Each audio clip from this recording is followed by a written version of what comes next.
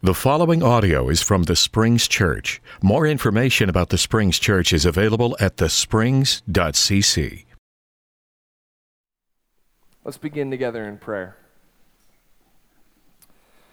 Heavenly Father, we come before you and we give thanks for this day. This is the day that you have made, and Lord, we rejoice and we are glad in it. God, we give thanks for who you are. We give thanks for your Son. We give thanks for your Spirit that empowers us, that lives within us. And we ask that that Spirit would illuminate us this morning, would give me the gift of preaching, and would bless us anew with eyes and ears to see and hear your gospel afresh.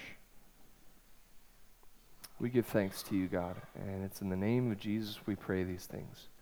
Amen. Well, thank you for being here with us today. I want to welcome our college students. There's quite the crop over here, so glad for you all to be here this morning. Good to have you with us. Laura and I were on vacation, so we were gone last Sunday, so it is good to be back with you this morning. And there's somebody else who it is good to have back with us, and I wanted to welcome. It is the incomparable B. Sprouse is here with us. If you don't know B or her story, you should spend some time with her, but she and her husband owned this very property for 30 years. In 2017, they had Edmond Christian Academy here. And so were it not for B's generosity and faithfulness and wonderful spirit, we would not be sitting here this morning. So let's give B thanks and a round of applause.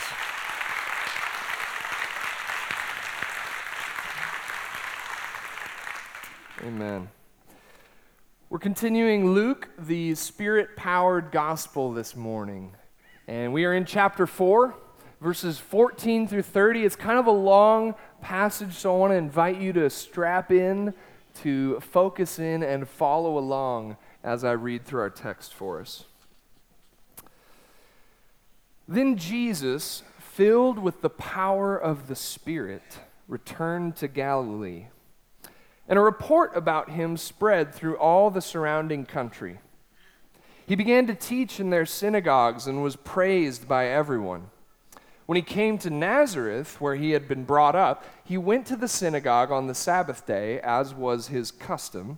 He stood up to read, and the scroll of the prophet Isaiah was given to him. He unrolled the scroll and found the place where it was written, "The Spirit of the Lord is upon me, because he has anointed me to bring good news to the poor. He has sent me to proclaim release to the captives and recovery of sight to the blind, to let the oppressed go free, to proclaim the year of the Lord's favor." And he rolled up the scroll, gave it back to the attendant, and sat down. The eyes of all in the synagogue were fixed on him. Then he began to say to them, "Today, this scripture has been fulfilled in your hearing." All spoke well of him and were amazed at the gracious words that came from his mouth. They said, "Is not this Joseph's son?" He said to them, "Doubtless you will quote to me this proverb, 'Doctor, cure yourself.' And you will say, 'Do here also in your hometown the things that we have heard you did at Capernaum.' And he said, 'Truly I tell you, no prophet is accepted in the prophet's hometown.' But the truth is, there were many widows in Israel in the time of Elijah when the heaven was shut up 3 years and 6 months, and there was a severe famine over all the land, yet Elijah was sent to none of them except to a widow at Zarephath in Sidon. There were also many lepers in Israel in the time of the prophet Elisha, and none of them was cleansed except Naaman the Syrian. When they heard this, all in the synagogue were filled with rage. They got up, drove him out of the town, and led him to the brow of the hill on which their town was built, so that they might hurl him off the cliff. But he passed through the midst of them and went on his way. No prophet is accepted in the prophet's hometown. That seems like a counterintuitive truth, doesn't it? You would think that the opposite would be true, that a hometown crowd is supposed to be pretty receptive. And yet, that familiarity and that proximity of the hometown crowd may be precisely what blinds them. It may be precisely that proximity and familiarity that causes them to reject what they're hearing, especially if it doesn't live up to their expectations. For instance, Ricky Nelson, the musician, learned this lesson at Madison Square Garden in 1971. He grew up from Madison Square Garden, just about 30 minutes away, so in many ways this was a hometown show. It was the rock and roll revival in New York City. He was sharing the bill with Bo Diddley and Chuck Berry and other greats. And if you don't know Ricky Nelson, he grew up in the music scene as kind of a teen idol with this sort of rockabilly style. But over a couple of decades, he had matured into kind of a pioneer of the country rock genre. He was really a forerunner to the Eagles in many ways. And so that night, October 15th, 1971, he gets up for his set, and he starts out with some of those old rockabilly hits. And he plays a few of those, but about 3 or 4 songs into the set, he switches over and starts to play that new country rock music. He does a cover of a Rolling Stones song. And at the end of the song, he hears booing. Hometown crowd, dream of a lifetime, Madison Square Garden. And he is so shaken by this that he cuts his set short. He plays a couple more songs and leaves the stage for the night. Now, the irony is he wrote a song about this experience called Garden Party that went gold and launched him back into the top 40. But while nobody was trying to throw him off the side of a cliff, he learned that night in some small way that no prophet is accepted in the prophet's hometown, that proximity and familiarity may be precisely what blinds them, particularly when their expectations are not met.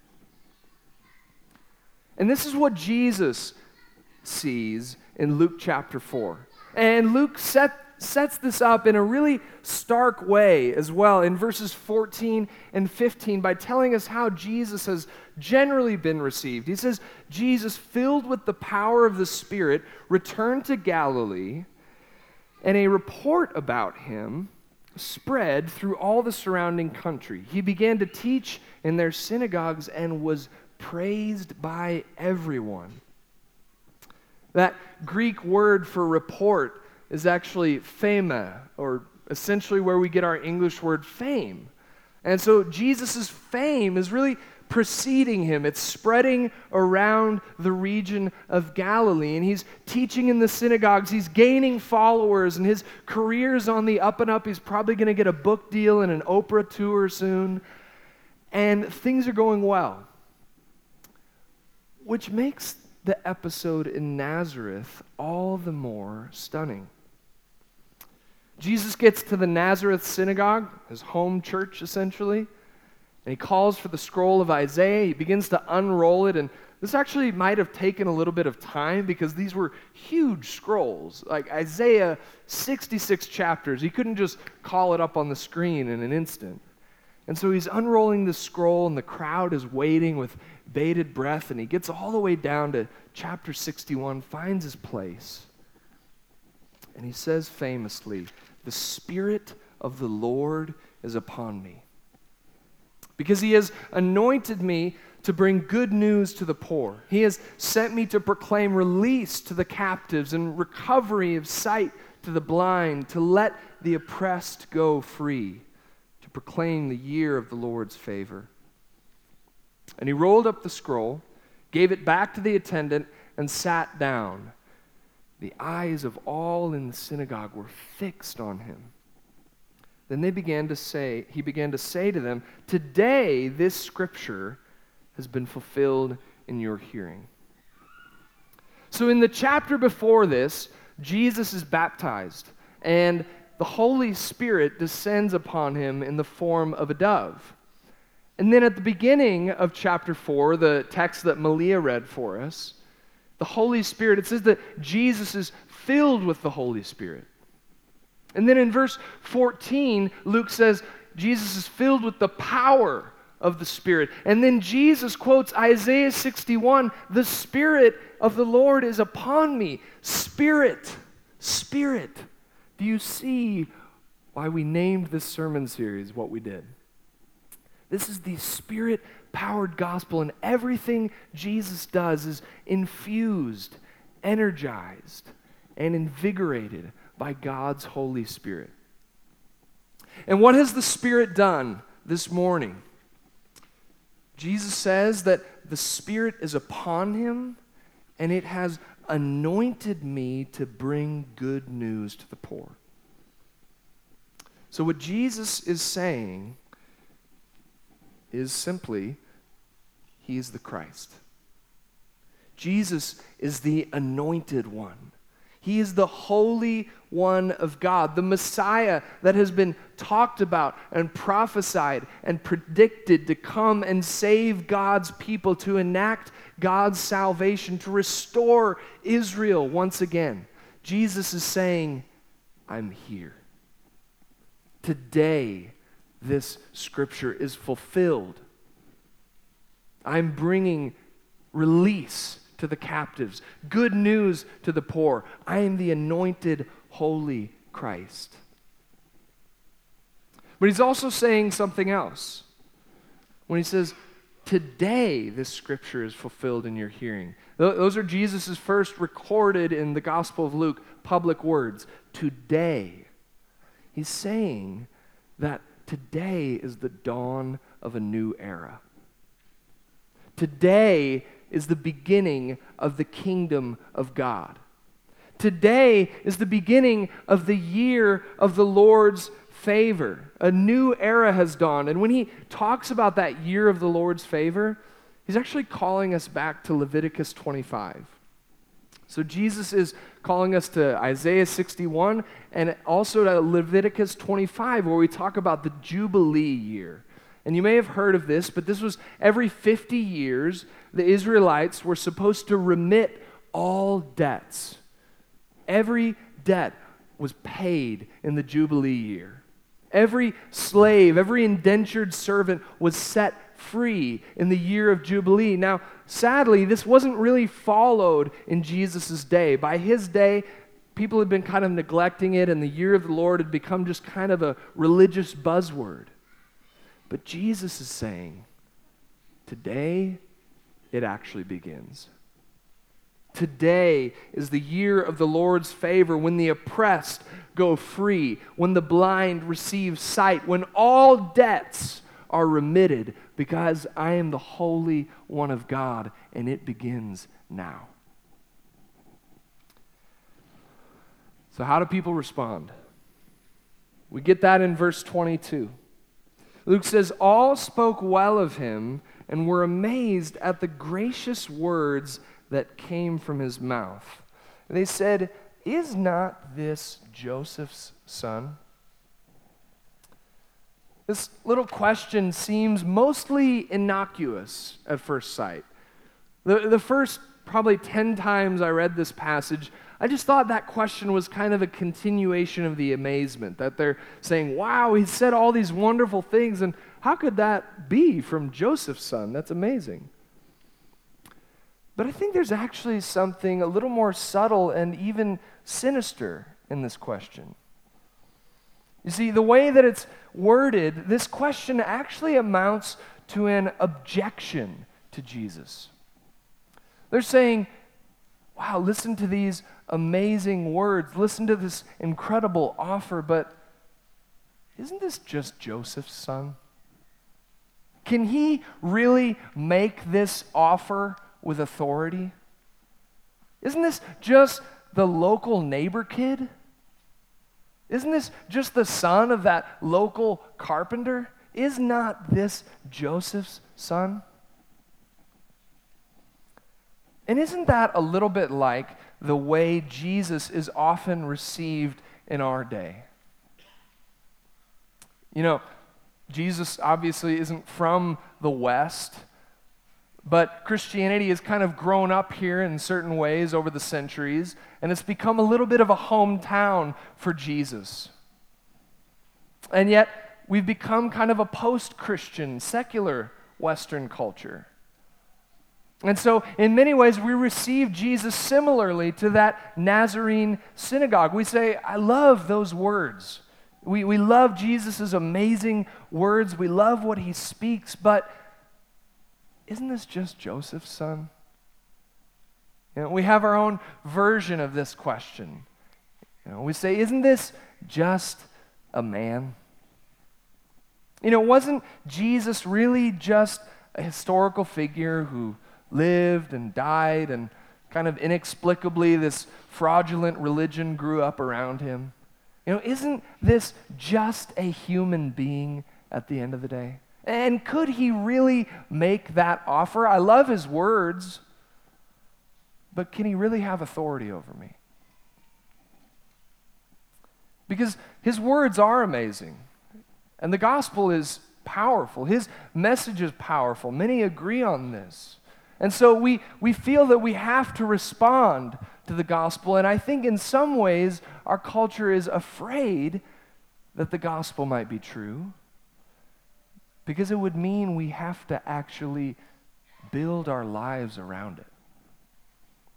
We're afraid of the gospel being true because it might actually call us to take up our cross. We're afraid of the gospel being true because we might look a little silly believing it.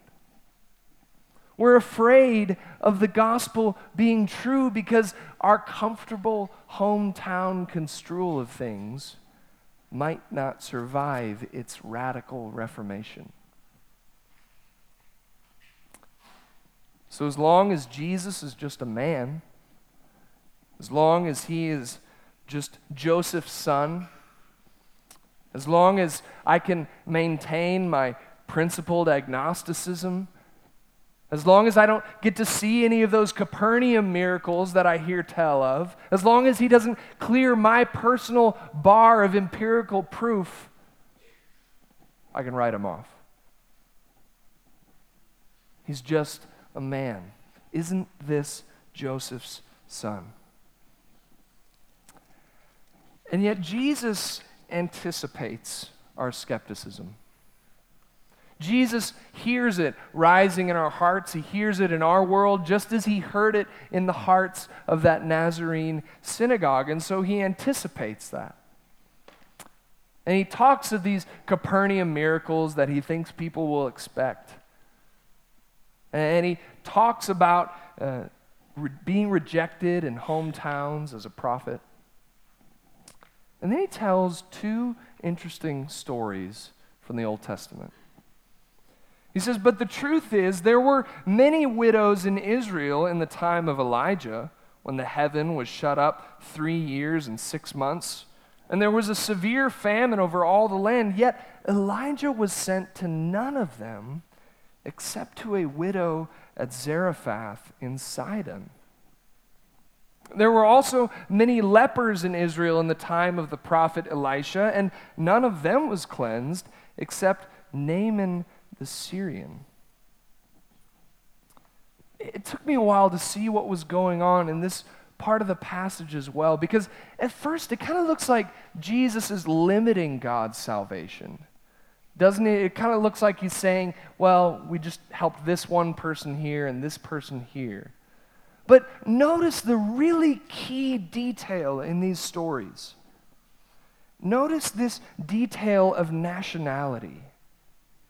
Because he says Elijah didn't go to an Israelite widow. Elijah didn't go to a Jewish widow. Elijah went to that Sidonian widow at Zarephath.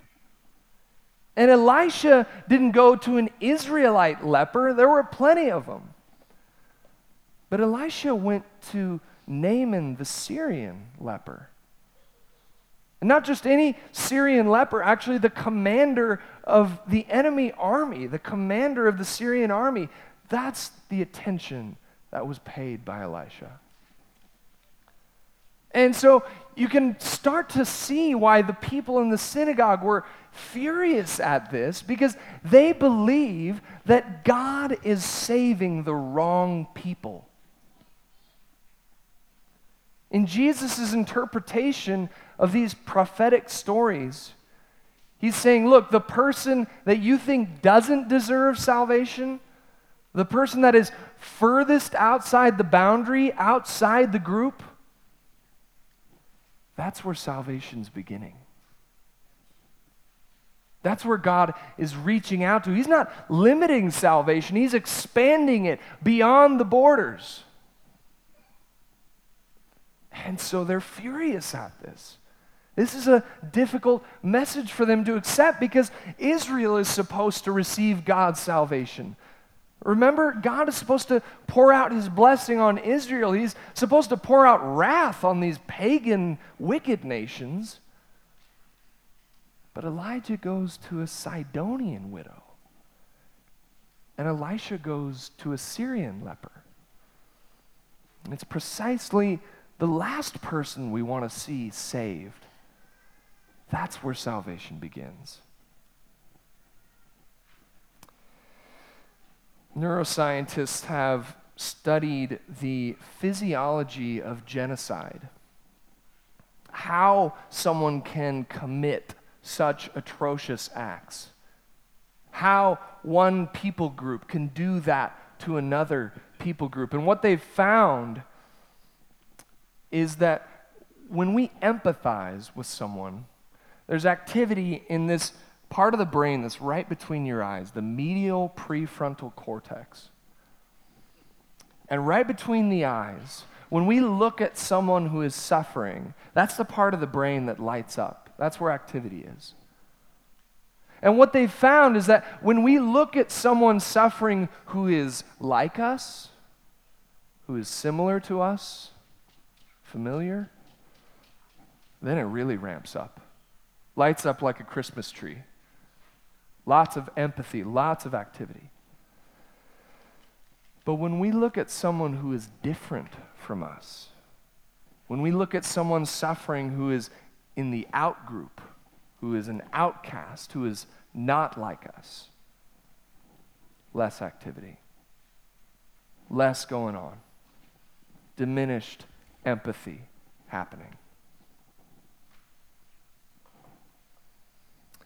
So ingrained are the effects of sin and death and division and hatred that even our subconscious, even our brains, want to draw a circle around who deserves our compassion.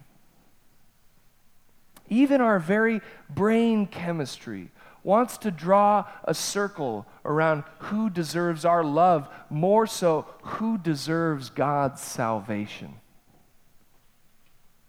We want God to start with someone like us, namely us. We want God's salvation to begin where it's comfortable for us, where it's familiar and like us.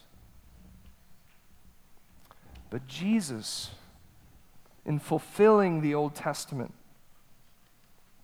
says that that's not where salvation is happening. He says that it can't be contained. It's expanding. That salvation is going to the Sidonian widow. It's going to the Syrian leper, not just the Israelites. This is the message of the Gospel of Luke. This great reversal of the kingdom of God, that the oppressed are being set free. The ones who are captive are being released. And the good news is going right to those people that you think do not deserve it. You know, normally a preacher like me might end a sermon like this by asking a question like, who is your Sidonian widow? You know, who is your Syrian leper? And I think that's an important question. But I actually think there's an underlying truth powering that question, that if we don't realize it, we'll fail to act on the question. And that underlying truth, I think, is this: you are the Sidonian widow. You are the Syrian leper. You, me, we are the Gentile sinners so far from God's people, so far removed from the group, that God has crossed every boundary to bring us that salvation. That we could never possibly deserve it, but that we are the oppressed who has been set free and therefore must go set others free with the gospel. That we were the blind who have now received sight. We are the poor who have received the good news and now must share that good news with the poor. And it seems that the prophets and Jesus would tell us that precisely where you don't want salvation to happen, that repugnant cultural other, that's where you need to begin. That's where you need to look for the face of Jesus and remember that he has proclaimed the year of the Lord's favor for all. That's a dangerous truth. That's a truth that, according to our text, makes people homicidal. And indeed, Jesus has died for that truth, and he's been raised again to new life to break every chain of the oppressed, to set all the captives free. And that begins with us knowing this truth and then acting on it. It begins with us loving this truth and knowing that we are loved by Jesus Christ, the anointed one of God. Church, let's begin by praising the God who saves those who are farthest from him. Let's stand together and sing.